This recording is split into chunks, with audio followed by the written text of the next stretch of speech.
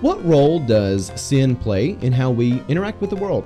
Furthermore, how do we actually understand the world around us? And that brings us to the question of the fall. Do we remember that we are fallen creatures? Well, welcome to Nazarene Open University, here with Kingdom of the Logos. And this is part of the series, Becoming a Holy People, Part 2, looking at the fall and the role that sin has and how we understand the world. So thank you for joining us. I'm Pastor J. Dylan Proctor. There are two others with me here in the studio. I'm Pastor Amanda Sparrow. And I'm Pastor Mike Proctor. And today, we're going to be talking a lot about how we navigate the world and have a good biblical worldview that makes us sufficient to really stand from day to day. So, most of our conversation is going to be centered around a simple premise. God alone makes the good, and you are a fallen creature. That's going to be the core thesis for everything we talk about. But before we dive into that, let's open up in prayer. Pastor Amanda, would you pray for us? Sure. Let us pray. Excuse me. Let's pray. Heavenly Father, we thank you for your many blessings. We thank you that you have given us an opportunity to come and to gather and to talk about who you are and who you have called us to be. So be with your people, we pray. May everything we do be for your glory and the upbuilding of your kingdom. We ask this in the name of the Father, Son, and the Holy Spirit. Amen. Amen. Amen. All right, so we are using the Church of the Nazarene district modules as our guiding path. However, we are at a point right now where the hour has drawn, where really everything the church does is cross-cultural in the world around us. And that's just the basic fact. The world around us does not begin with biblical assumptions. And we in the church do need to begin with biblical assumptions so that we can navigate well and we can be effective in applying the Great Commission to everything around us. And so what we're going to do today is we're going to center around my main premise that I've already set, and that is that God alone makes the good, and you are a fallen creature. If you can get that right, then everything covered in this module program will fall into place. However, if you get that wrong, it doesn't matter how well you understand the technicalities that are outlined in this program, none of it will matter. God alone makes the good, and you are a fallen creature. And there's no exceptions to that. And let me just go ahead and put some pointers on this. The more I have matured as a pastor, the more I have become more whole and complete as a man, the more I have realized a lot of the things that I thought made people good and made them holy and sanctified does not. Ordination does not sanctify people, nor does it make them good. Your credentials do not make you good, wise, or sanctified. And to the contrast of that, a lot of times people will say, well, we'll invert the formula. Anything that opposes the culture around you, anything that is just rebellious and says, well, I'm countercultural, the gospel was countercultural. Being countercultural does not make you good, sanctified, or holy. There's no magic rule. God makes the good, period. On the day of Pentecost, the Holy Spirit came down in tongues of fire. It is what made people sanctified, period. And we are fallen creatures. Today, our Bible study is going to look at Acts 8, and we're going to have three images of character and see how some of these people remembered they are fallen creatures, some do not. But before we get into that, I actually want us to talk a little bit about our district module pointers. So let's start by talking about the fall. One of the things which undergirds the biblical worldview is that God created the heavens and the earth, and at the end of each day, God says they are good. And good is not just an English word that means something is positive or okay. There's actually a moral element to something being good. And through the fall, we are deprived of our primary relationship with God, and our other relationships are therefore distorted. There's some sort of fracture which comes in. Our capacity to love, our capacity for hope, all of these things start to collapse. Now, there are different opinions that people have throughout the church. You can look at the very strong Calvinistic doctrine of total depravity. And I think that's a good place for us to start as we have our conversation. And I wanted to throw this over to Pastor Mike. I know he's talked a little bit about right relationships and how important that is. Just step in, Pastor Mike, and talk to us a little bit about the fall and where you see total depravity sitting in all of that. Well, absolutely. I think when you start with this premise that God created out of love things are good, and he made them good. but it is absolute that we have fallen from that goodness. And so part of the understanding holiness is also to understand that we are those fallen creatures and that we repent and seek God to transform us more and more into Christ likeness, or that image of God that we were once originally created in. And so we have to start with that premise of understanding that sin is relational, or really broken relationships. And so we have those four areas of broken relationship. Relationship with God is broken. Relationship with one another is broken. Relationship with all of creation is broken. And then really and truly relationship within oneself is broken. And so that's where the fall brings us. And we have to address the sin problem that is in our lives. And so, first of all, that repentance, that is, humble and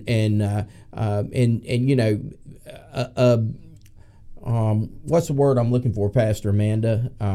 Remorse. There must be this remorse to acknowledge that we are fallen creatures, that we turn to God and allow Him to transform us into something good, to restore those four relationships that I was talking about. And it's not just one, but it must be all. Yeah. Pastor Amanda?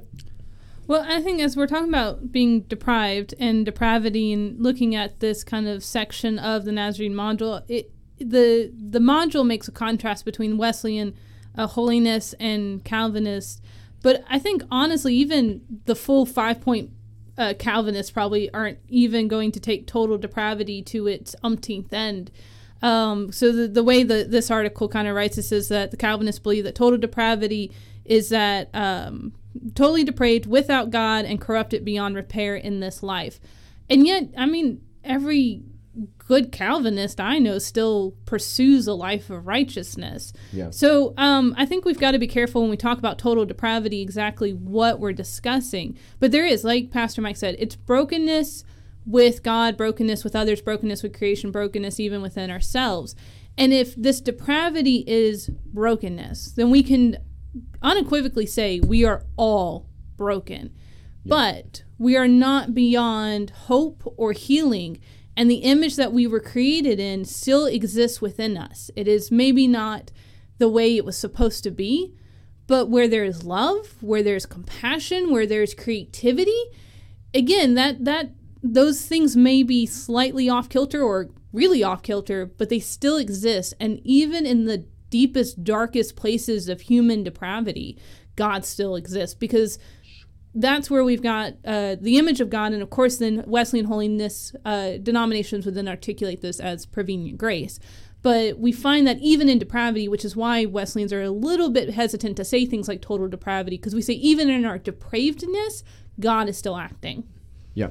Yeah, and with that depravity, it is that broken relationship. And so I think it's important to understand that sin is not a substance. It is a broken relationship. And so, for us to understand holiness and sanctification, it is a relationship with God, giving ourselves to God and God transforming us. And so we still have those choices. And thus, that is why we believe that we can lose our salvation. And so, the once saved, always saved mentality, you have to start from really a different premise, I guess, somewhere. But for us, sin is this broken relationship that it deprives us from God. Sure. And as I say, the best commentary on Scripture that I've ever read, and I will take this to the bank every day and twice on Sunday, is John Milton's Paradise Lost, period. End of story. And John Milton, he makes the statement, "All man could want, I made him just and whole, sufficient to have stood, though free to fall. What proof could they have given sincere of true allegiance, constant faith, or love?" And now, what he's talking about here is that when God made Adam and Eve, the test of real love was they had free will. It was sufficient to stand, though free to fall.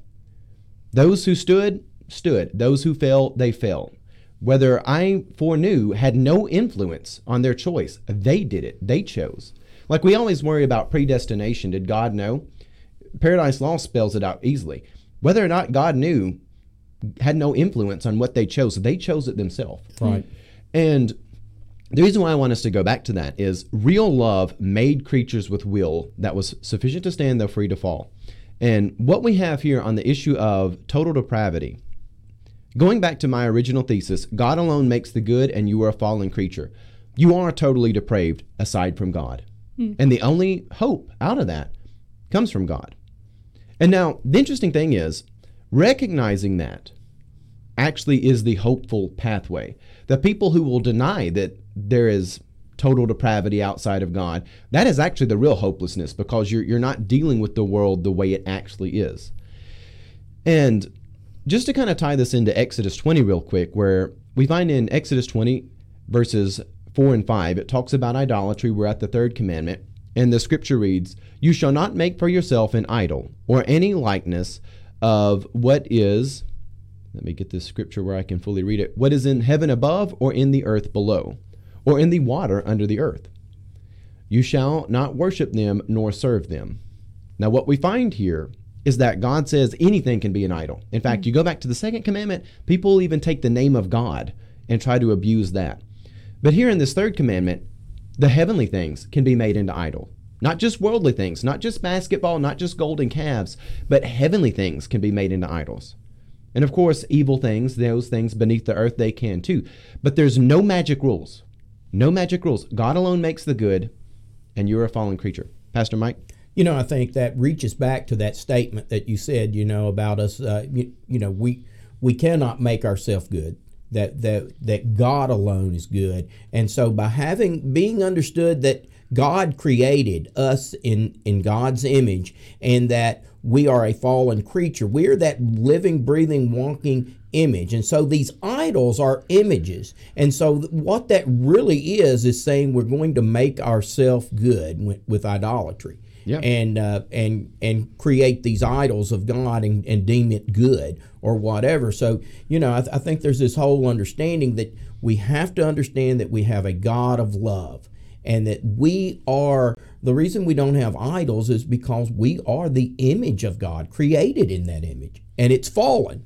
So we need that transformation of God.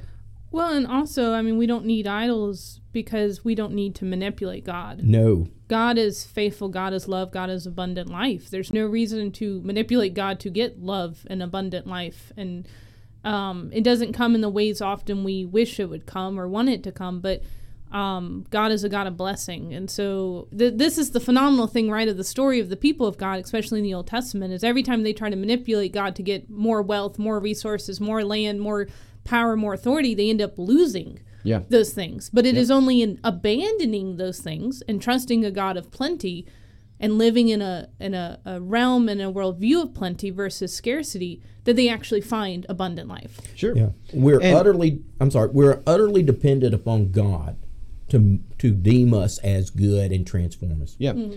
And Christianity, at its core, is a truth which finds victory through peculiar contradictions.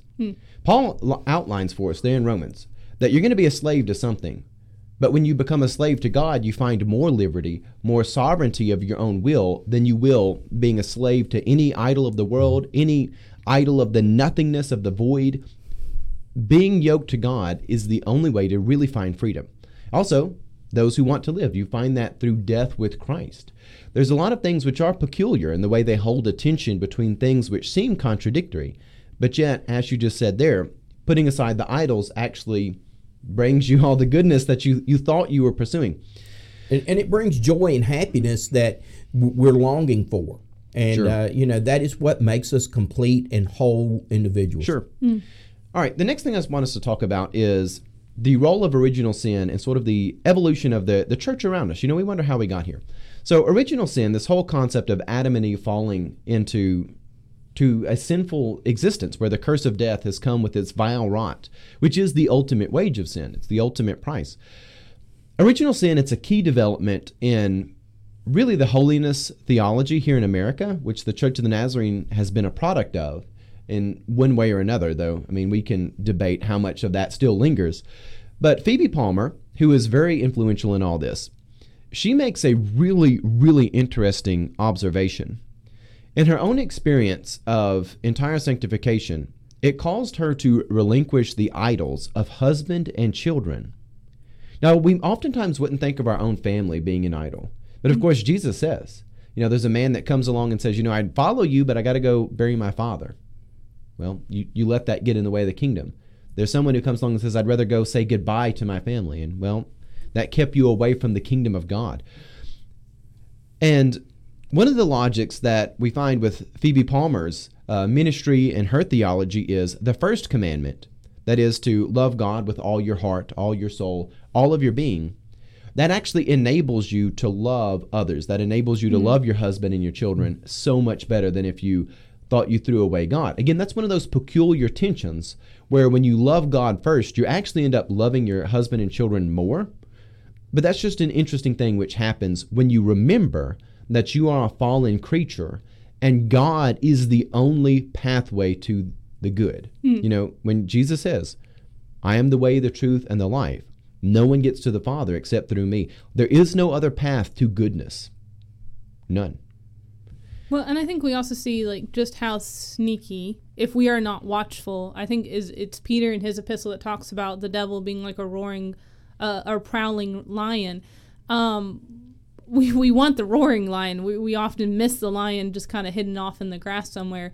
But yeah, Phoebe Palmer makes this excellent observation in her life and probably in many people's lives where we think, that's a good thing, therefore how could it be an idol? Yeah. But anything we use to manipulate God or manipulate others or even to manipulate ourselves into thinking we can do it or we're okay will become an idol. Yeah. And so this is, like you said, what you're talking about, identifying ourselves as fallen is really this process of reflection and repentance and confession that leads us to understanding who God has actually called us to be. Yeah, Pastor Mike? I think she hit something really right there, hit the nail on the head when she said what God has called us to be. There's this atmosphere that you see in some places where there's wanting to wallow in brokenness and sin. We're not called, even though we have to start with this premise that we are fallen creatures, we are not called to be fallen creatures. We are called to be men and women of God and living in right relationship. And that's something that Phoebe Palmer gets. She understands that the real upward aspiration starts with that recognition that I am a fallen creature. Right. She understands I can be the righteous woman who is made fully in the image of God and aspire up towards heaven when I start from that premise. And that's something we have got to get back to. And I say back to because it is no longer an undergirding principle in a lot of the things we do. It's not the starting point that says we have to have those upward aspirations. I think the best understanding of humility is you go outside and you look at the mountain and you recognize that the mountain is much larger than you. You're not going to lie and say I'm a giant who can step over the mountain. You go outside and you say, that's 800 feet taller than me. But you know what? Now I know what I need to do to climb up 800 feet. It's a spur to move forwards with those aspirations and endurance.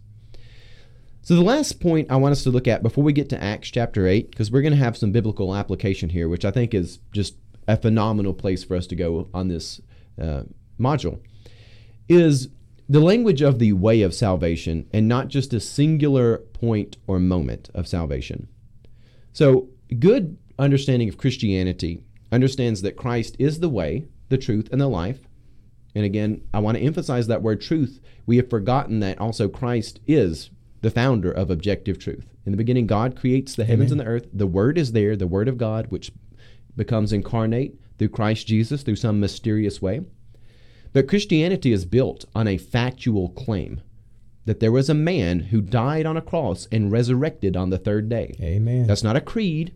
It's not a philosophy, not a perspective or a narrative. That is something which is either true or it is not. And that undergirds the entire Christian faith. And when you look at the history of the Enlightenment, you look at the history of all the many revival movements we have, they're all built on that. This idea that there is one truth, one way. But also the early church often referred to Christianity as the way. And there's something alive there. It's stirring, it's moving, it's growing, it's maturing. When we use the language of the way of salvation, not just a singular point or moment, we understand that God, he is imparting righteousness to us. In other words, there is movement there. There is righteousness coming down to us. It spurs us along. And when we understand this, I want us to take this in the direction of upward aspirations, because it is something which brings hope. It moves us upwards. And that is something we have to attach ourselves to. We have to grab onto that. We have to be attached to it. Any thoughts on that before we jump to Acts 8? Pastor Mike? Yeah, I like to think of salvation as that moment. We said we're not going to do that, but if we understand salvation and we get that same word, salve, from the Latin, salve being something like neosporin that we place on a wound, that salvation of God is healing in those broken relationships from that fallen creation. And we are called to be healed and made whole. And Lord knows I need that salve applied over and over again. And we see that relationships and reconciliation taking place when we enter into this salvation. And it's like Dylan said, it's not just that one moment thing, but it is constantly growing, and we are aspiring to be transformed more and more to what God originally created us to be. All righty. So we're going to go to Acts chapter 8. Again, rehashing our premise here. God alone makes the good, and you are a fallen creature. When we understand that, and that's what guides our worldview, that prepares us to navigate life well, but also have the great hope of the gospel that moves up. Mm-hmm. So we're going to look at Acts chapter 8, some selections from it, and we're going to see the first image of Saul, who is fully given over to evil, by way, in the beginning of this chapter. He has forgotten he is a fallen creature. He's doing heinous stuff, though he probably believes he's doing something good because he thinks that his own wisdom about the law, his own application of theology makes him good. It doesn't. The second person we see is Simon the sorcerer, and he, I actually think, is one of Scripture's best illustrations of somebody who's lukewarm. When we get to read him, I'll explain why I think that's the case. But he tries to blend the goodness of God with his own depraved will, his own opinion of what the Holy Spirit should and shouldn't do, and he tries to purchase the Holy Spirit. But he too has forgotten that he's a fallen creature. He thinks that he is capable of deciding where the Holy Spirit should work miracles, and he should be able to purchase the Holy Spirit and do that. And then the third image we see is of Philip and the Ethiopian eunuch. Now, in this, we find two men who are given over to grace, and they are responding to the salvation which God has purchased for them. They're responding to the grace which comes from God and is imparted by God. But then they have upward aspirations. They're pursuing knowledge, they're pursuing wisdom, they're pursuing goodness, because they remember they are fallen creatures and they desire that upward aspiration. So let's start by looking at Acts chapter 8, verses 1 through 3. And Pastor Amanda, would you read this? Sure. Now Saul approved of putting Stephen to death, and on that day a great persecution began against the church in Jerusalem, and they were all scattered throughout the regions of Judea and Samaria, except for the apostles. Some devout men buried Stephen and mourned loudly for him. But Saul began ravaging the church, entering house after house, and he would drag away men and women and put them in prison. All right.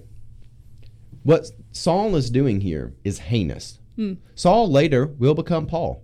He will be a phenomenal leader in the church whose thoughts, his wisdom, his writings influence us today.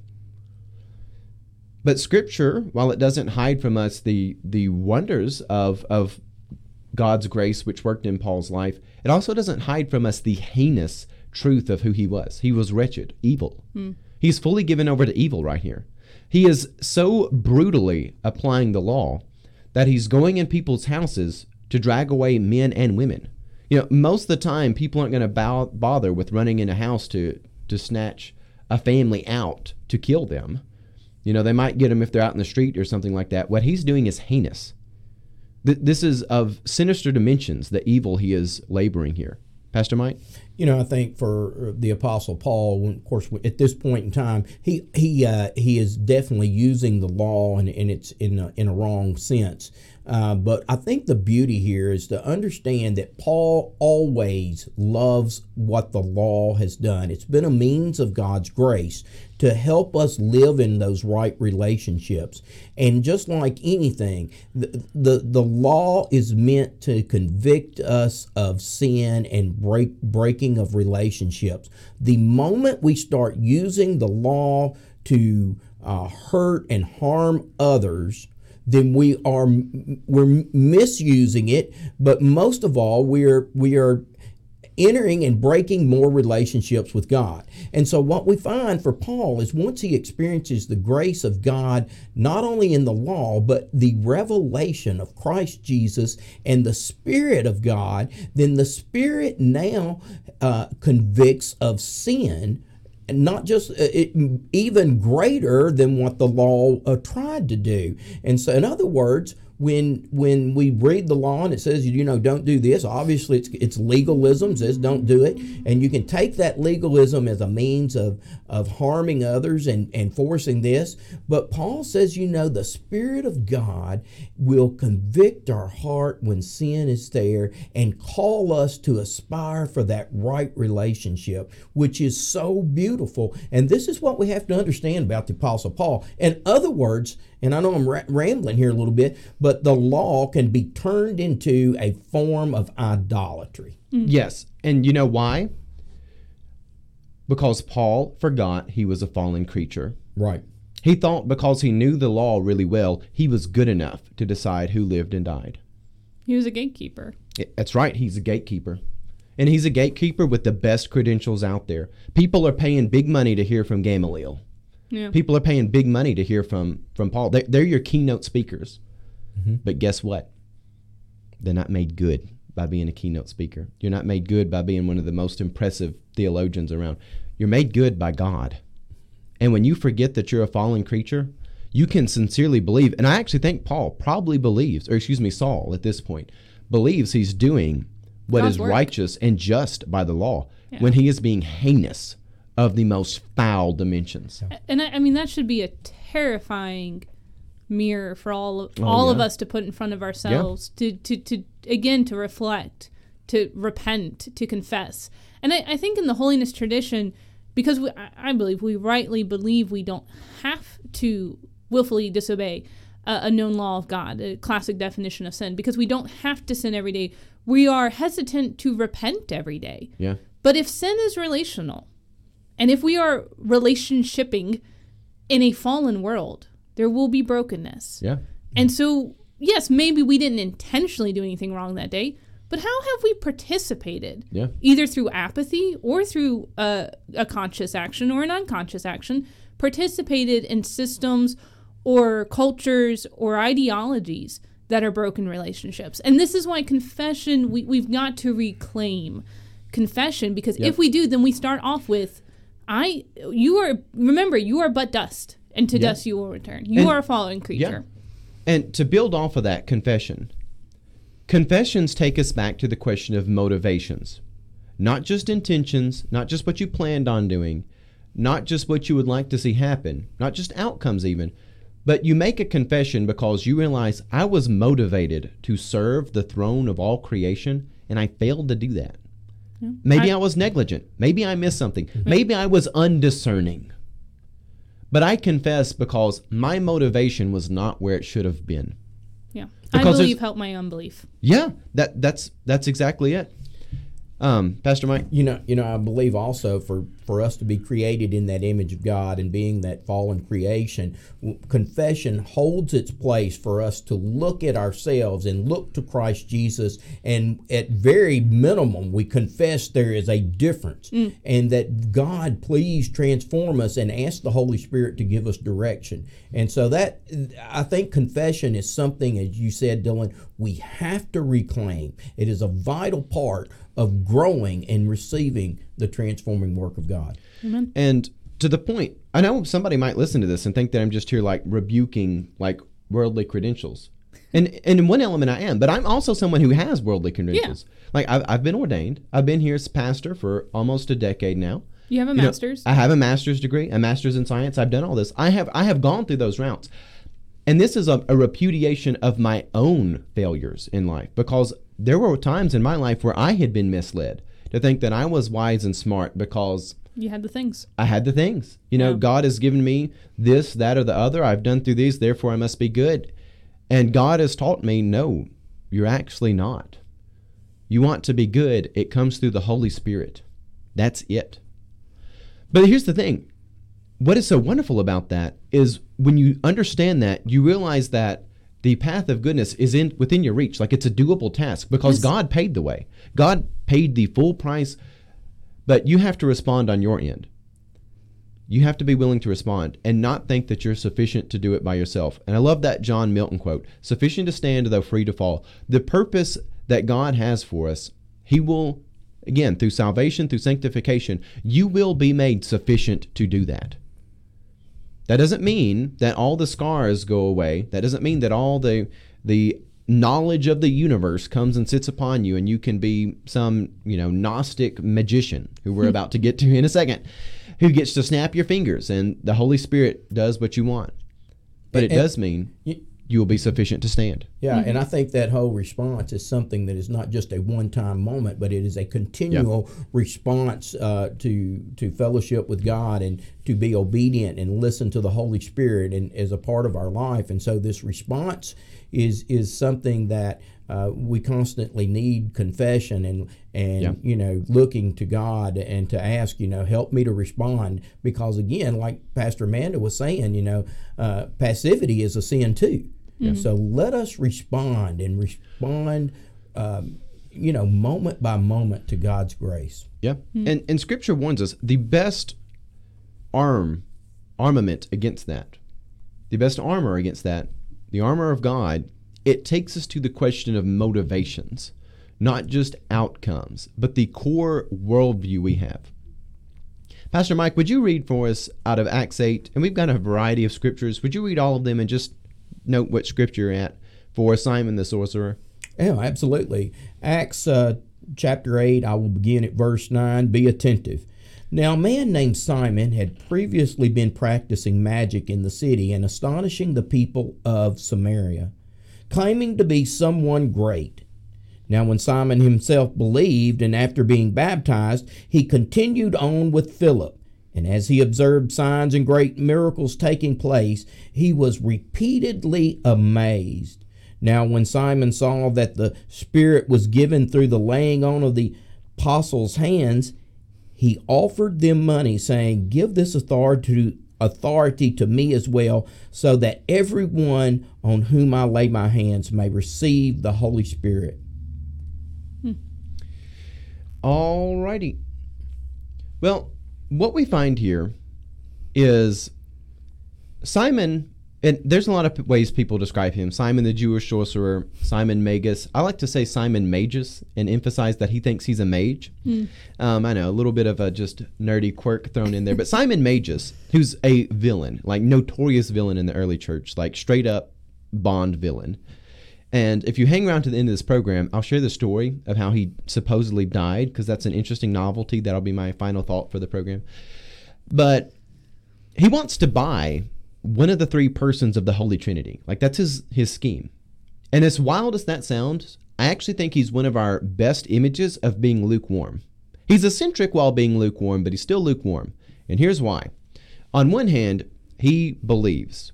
In verse 13 of Acts chapter 8, the scripture says, and now even Simon himself believed. You can go back and study the Greek. It doesn't say that he thought he believed or pretended to believe or believed for a while and then repented or something like that. No, it says he actually believed. And we also know that the demons, they know who Jesus is. They'll say, yeah, you're the Son of God. And then they also lie and act like they're the victims when they're not. But Simon, in this case, he's willing to believe on one hand who Jesus is. But on the other hand, he's holding on to something else. He doesn't want to conform to the will of God. Instead, he wants to make God conform to him. He's in the middle. He's saying, okay, well, God is God, but at the same time, I want to abide the Holy Spirit, and the Holy Spirit does what I want. Again, why? because he thinks he is not a fallen creature, that he knows better than God on how to use the Holy Spirit. Now, whether or not he's conscious of that is beside the point, because that is the motivations he has. That's why you would make this decision. You're not trying to purchase something to use unless you're planning on using it at your own will. Like the motivations he has is, I want to purchase this so I can use it by my power. Simon has forgot he is a fallen creature. And because of that, he'll say, okay, well, God makes the good, but I can too. And this is that lukewarmness, where you somehow think that you can serve your own idolatry and God at the same time, and you can't. Well, Dylan, you can still see this brokenness of the image of God, this fallenness of creation here, because what's happening here is he wants to be God himself and decide how to use this power and authority, rather than being the image of God that is to reflect the love of God in this world and the leading of God's Holy Spirit. He wants to control it and manipulate it, and also do it probably for self-gain. Yeah, and I think that's the thing, especially a lot of recent theology in talking about how we are created in the image of God and we are created to be co-creators. There is some pushback to that language, although it hints at something, or it hits at something that's very good. I think there is a part of a lot of theologians that are like, ooh, let's be careful, because we don't want to put ourselves in the place of God, or to say we are equal to God. And yet, phenomenally enough, a God of grace does say, hey, you do have responsibility in this matter. You get to create. You get to love like God loves. You get, so we are not creator. We are still creature. And so this is, and also I think, like you were saying earlier, it's phenomenal about Simon the sorcerer, or whatever all his titles may be. We often think of lukewarmness as kind of like pew warmers, right? The apathetic, kind of sit back, relax people. But probably some of the most lukewarm people we know are actually very active and very loud in our churches. But they're wanting their will. They kind of want God's will, but they really want their will. And this is it's what is it? Purity of heart is to will one thing. I'm trying to think which theologian said that. I feel like it's an old one. I'm going to go with like Augustine or Thomas A. Kempis, but that may be very wrong. And this is not to say that at times we might be conflicted, or at times we may be confused, but it is to say when the rubber meets the road, when Good Friday is a couple hours away, we pray not our will, but thy will be done. This is what it means to be, to borrow language from Revelation that talks about, to the one church, you're lukewarm, I want to spit you out of my mouth. To be hot or cold is to know where you stand. But to think somehow I can exist both in the realm of the world and the realm of God, you can't do it. Yeah, and that's Soren Kierkegaard. Purity of will is to, or purity of heart is to will one thing. Kierkegaard, okay. Going back to, while we're in Acts 8, Acts 8 shows you someone given over to evil who's in that, like, cold, though also kind of hot, fiery hell place. So cold is hot? Cold is hot, weird tension. Anyways, you've got one end of the spectrum. But Saul becomes Paul. Revelation, when it tells us, Jesus does not have an appetite for the lukewarm. You will be spit out. This chapter actually shows that to you. Saul becomes Paul. Paul's very influential in the church, a very, very godly man. The image we're about to get to is also very godly. But the lukewarm middle never repents and ends a terrible death. Pastor Mike? Well, I think there's a tremendous understanding here that God is calling us to be his instrument, and to ride off Pastor Amanda's coattails here, that we are, in the sense of co-creators, in the sense God's instrument. We are not God. And so we are instruments of love. We are God's use. We are God's tool, but we are not the one in control and in charge. And we always see this desire of authority and power and climbing the political ladder of the church or something, always a very slippery slope to a downfall that really is out of line with what God has for us. And so we have to keep that premise in mind, that we are utterly dependent upon God for our salvation, and not only that, but our sanctification being made holy, and that we are to give ourselves to God for His instrument of use. And when we understand that, that's where we get into this place of understanding how to be a co-creator of creating love, reconciliation, by being used by God for God's purposes. Yeah. And I want to head back to something Amanda said about how the lukewarm people are not always just the pew sitters. Sometimes they're actually people who are quite active. When you actually look at a lot of the damage done throughout the history of God's people, you do see how devastating that lukewarm sinner is. Again, Simon Magus here, Simon the sorcerer, Simon Magus, wicked, great villain of the church, or terrible villain, we might say. You look also at Pontius Pilate. He has enough information and even discernment to know that Jesus is innocent, and then still lets the crucifixion happen, and he's guilty for his own actions. There's no acquittal given on that count. But also when you come to the next portion we have, another thing that had been mentioned here is being an instrument of God's grace. Where do we actually line in being co-creators? Because I've heard that language used a lot. I heard it a lot when I was going through school. I've heard it a lot in a lot of different places. I think the answer comes between, do you view being a co-creator as the Tower of Babel, where you decide you're going to build your way all the way up to heaven? And you'll notice, if you read back there in Genesis, the whole plan is they get to seize the throne of heaven. They get to be the ones who look at the world through their purview of choice. Like we get to be the one who sits on the throne of heaven. We ignore God, And to quote C.S. Lewis, I think in the Paralandra, you ignore the good to the point of annihilation. You ignore it. What we have here in the last passages we're going to look at is someone who sees themselves as an instrument, but not as a Tower of Babel. And Philip is an instrument of the Holy Spirit, clearly. And he is a co-creator in the gospel, co-creating good, but he's not making a Tower of Babel to seize the throne of God. So let's jump into this reading. Or Pastor Mike, you had something you wanted to add before we get into that? I did. I just want to say, when you deny the supremacy of God and God's authority and power and want to have that power and authority, we see it not only in Simon the sorcerer, but Pontius Pilate, the chief priest and things that felt that threat to their power and authority and denied the Son of God, who does have, supreme power and authority with God the Father. Yep. Pastor Amanda, would you read our final selection of Scripture? All right, hear the word of the Lord from Acts chapter 8, verses 26 through 31, and then we'll jump down to 38 through 40. But an angel of the Lord spoke to Philip, saying, "Get ready and go south to the road that descends from Jerusalem to Gaza. This is the desert road." So he got ready and went. And there was an Ethiopian eunuch, a court official of Candace, queen of the Ethiopians, who was in charge of all her treasure. And he had come to Jerusalem to worship. And he was returning and sitting in his chariot, and was reading Isaiah the prophet. Then the Spirit said to Philip, "Go up and join this chariot." And Philip ran up and heard him reading Isaiah the prophet, and said, "Do you understand what you're reading?" And he said to him, "Well, how can I, unless someone guides me?" And he invited Philip to come up and sit with him. Now jumping down to verse 38.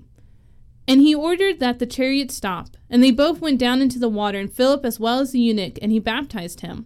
When they came up out of the water, the Spirit of the Lord snatched Philip away, and the eunuch no longer saw him, but went on his way rejoicing.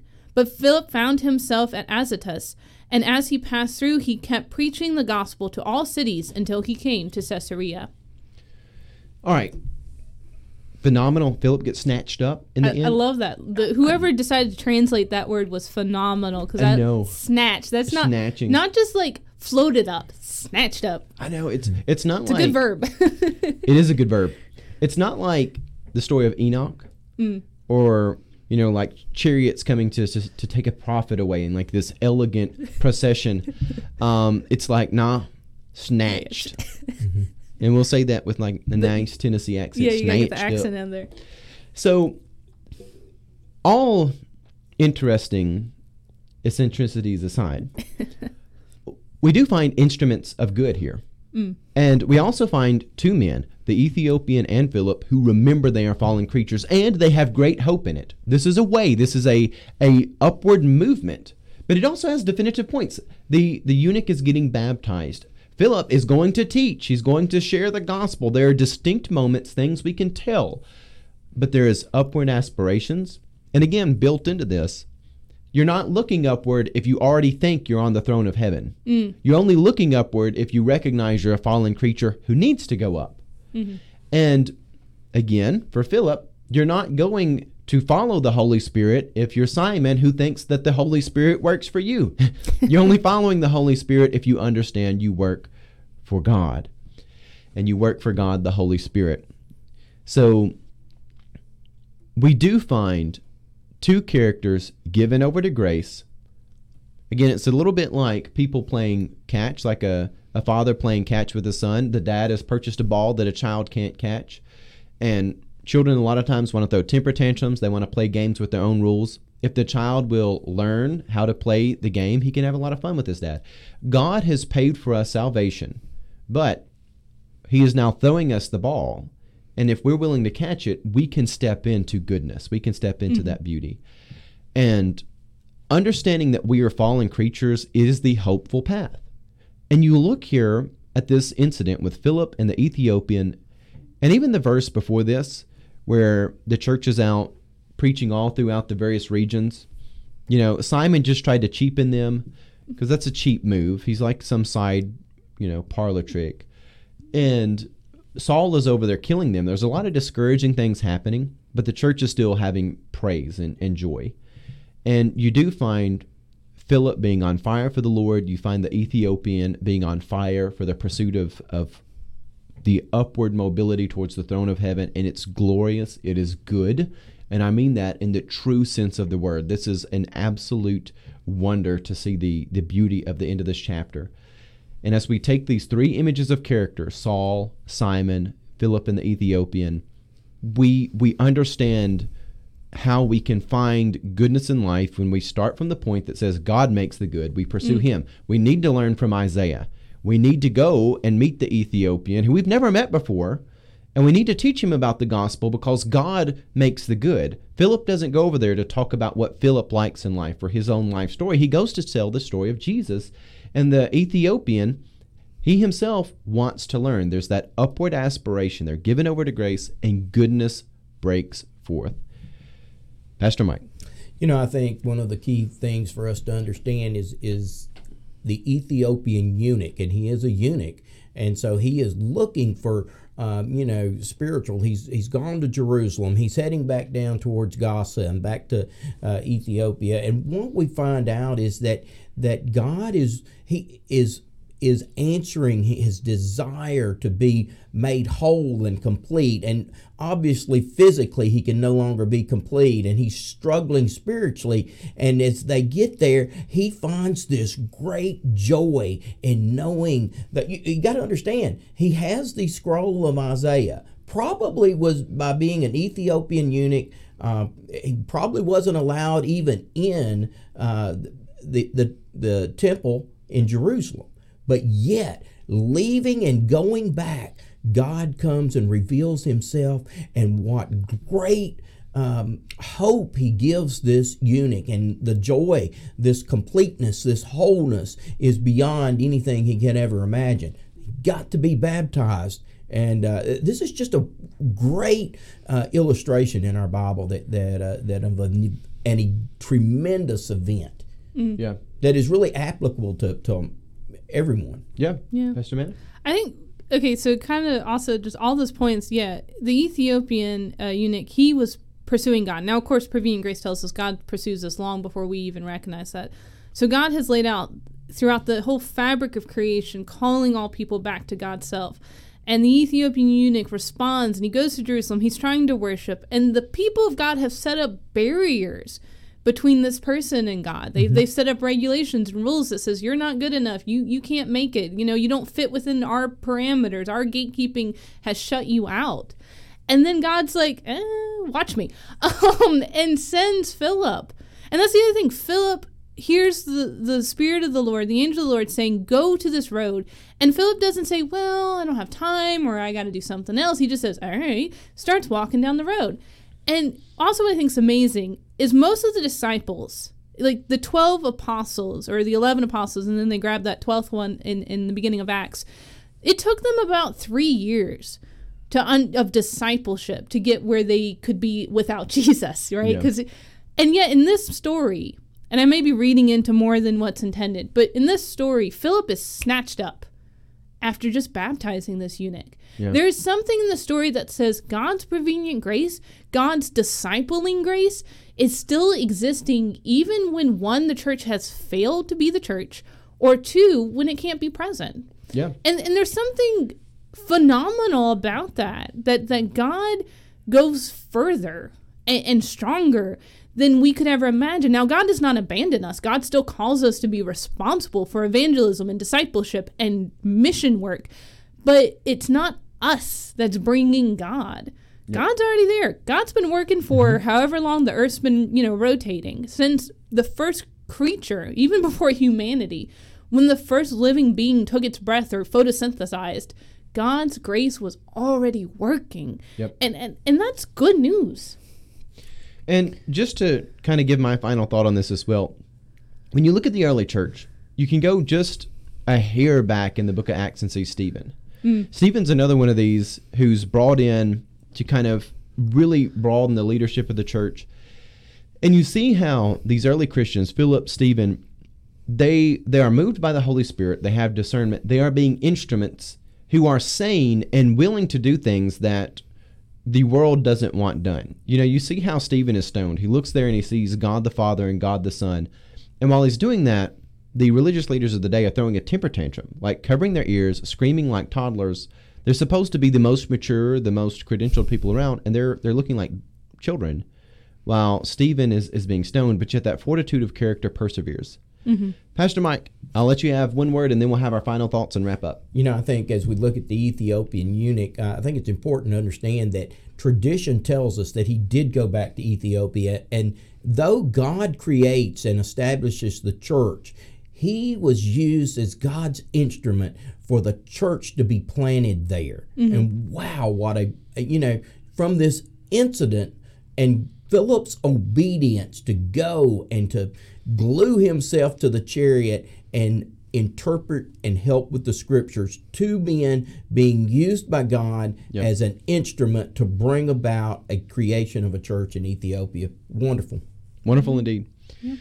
All right. So we've got some final thoughts, just wrapping things up. It's been a good program. I hope you've enjoyed this. We have talked a lot about being a holy people, and it begins with recognizing God makes the good, and you're a fallen creature.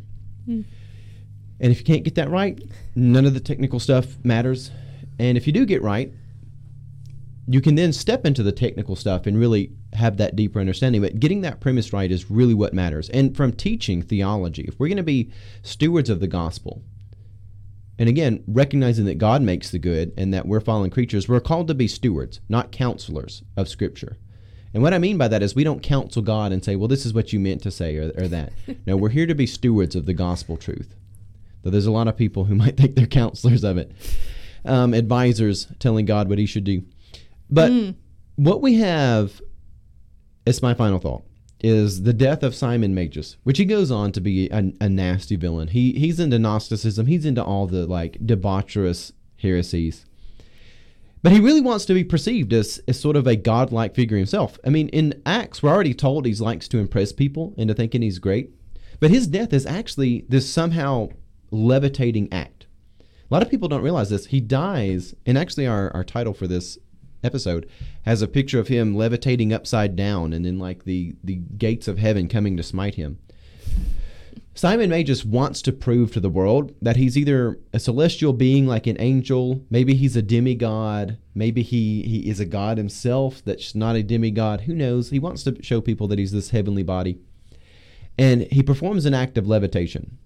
And who knows what actually happens, but supposedly he starts to levitate off the ground and then falls and his leg breaks in 3 places.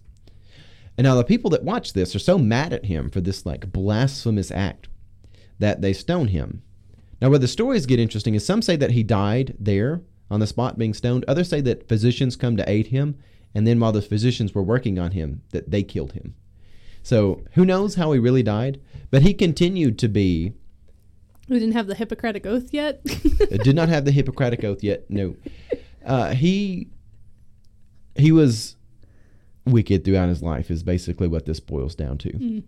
And that lukewarmness which he embodies, he never repents of it. Even though his last entry we have in the book of Acts is he says, pray for me that these things won't happen. It's interesting he says that when he's being talked to about the church about repentance. You can almost kind of read his statement. It's like, pray that I don't have to repent. But he never does. He never repents. And that's a very sad thing because God did not make us to levitate in the air and break into pieces and then be smote. But God made us that we would be repentant and we would be saved. And that we would be whole and just. Again, going back to pre-fall. So before the fall, God made us to be whole and just. So important things. All right, final thoughts from others here about things going on in the world. They can be completely unrelated to this, which the whole death there kind of was. Yeah, unrelated to anything, just a final thought.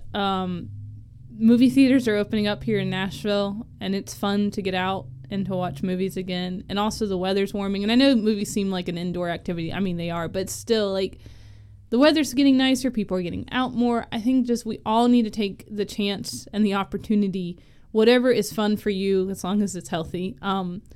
Take time to get out. And, again, be healthy, be safe. But, I don't know, we just need to, I think, breathe a little bit more. So enjoy the nice weather. And if your movie theaters are opening up and you enjoy that, go out. Well, I would just like to say, if we look at entire sanctification, it's God's work in us for God's work through us. And I think that's a good premise to start because we need that work of God in us because we are that fallen creation, but we're not called to stay fallen. We're called to aspire for what God originally created. Amen. Mm-hmm. Well, thank you for joining us. Again, this is Kingdom of the Logos here with our Nazarene Open University. So we hope to see you again soon. God love you and have a blessed day.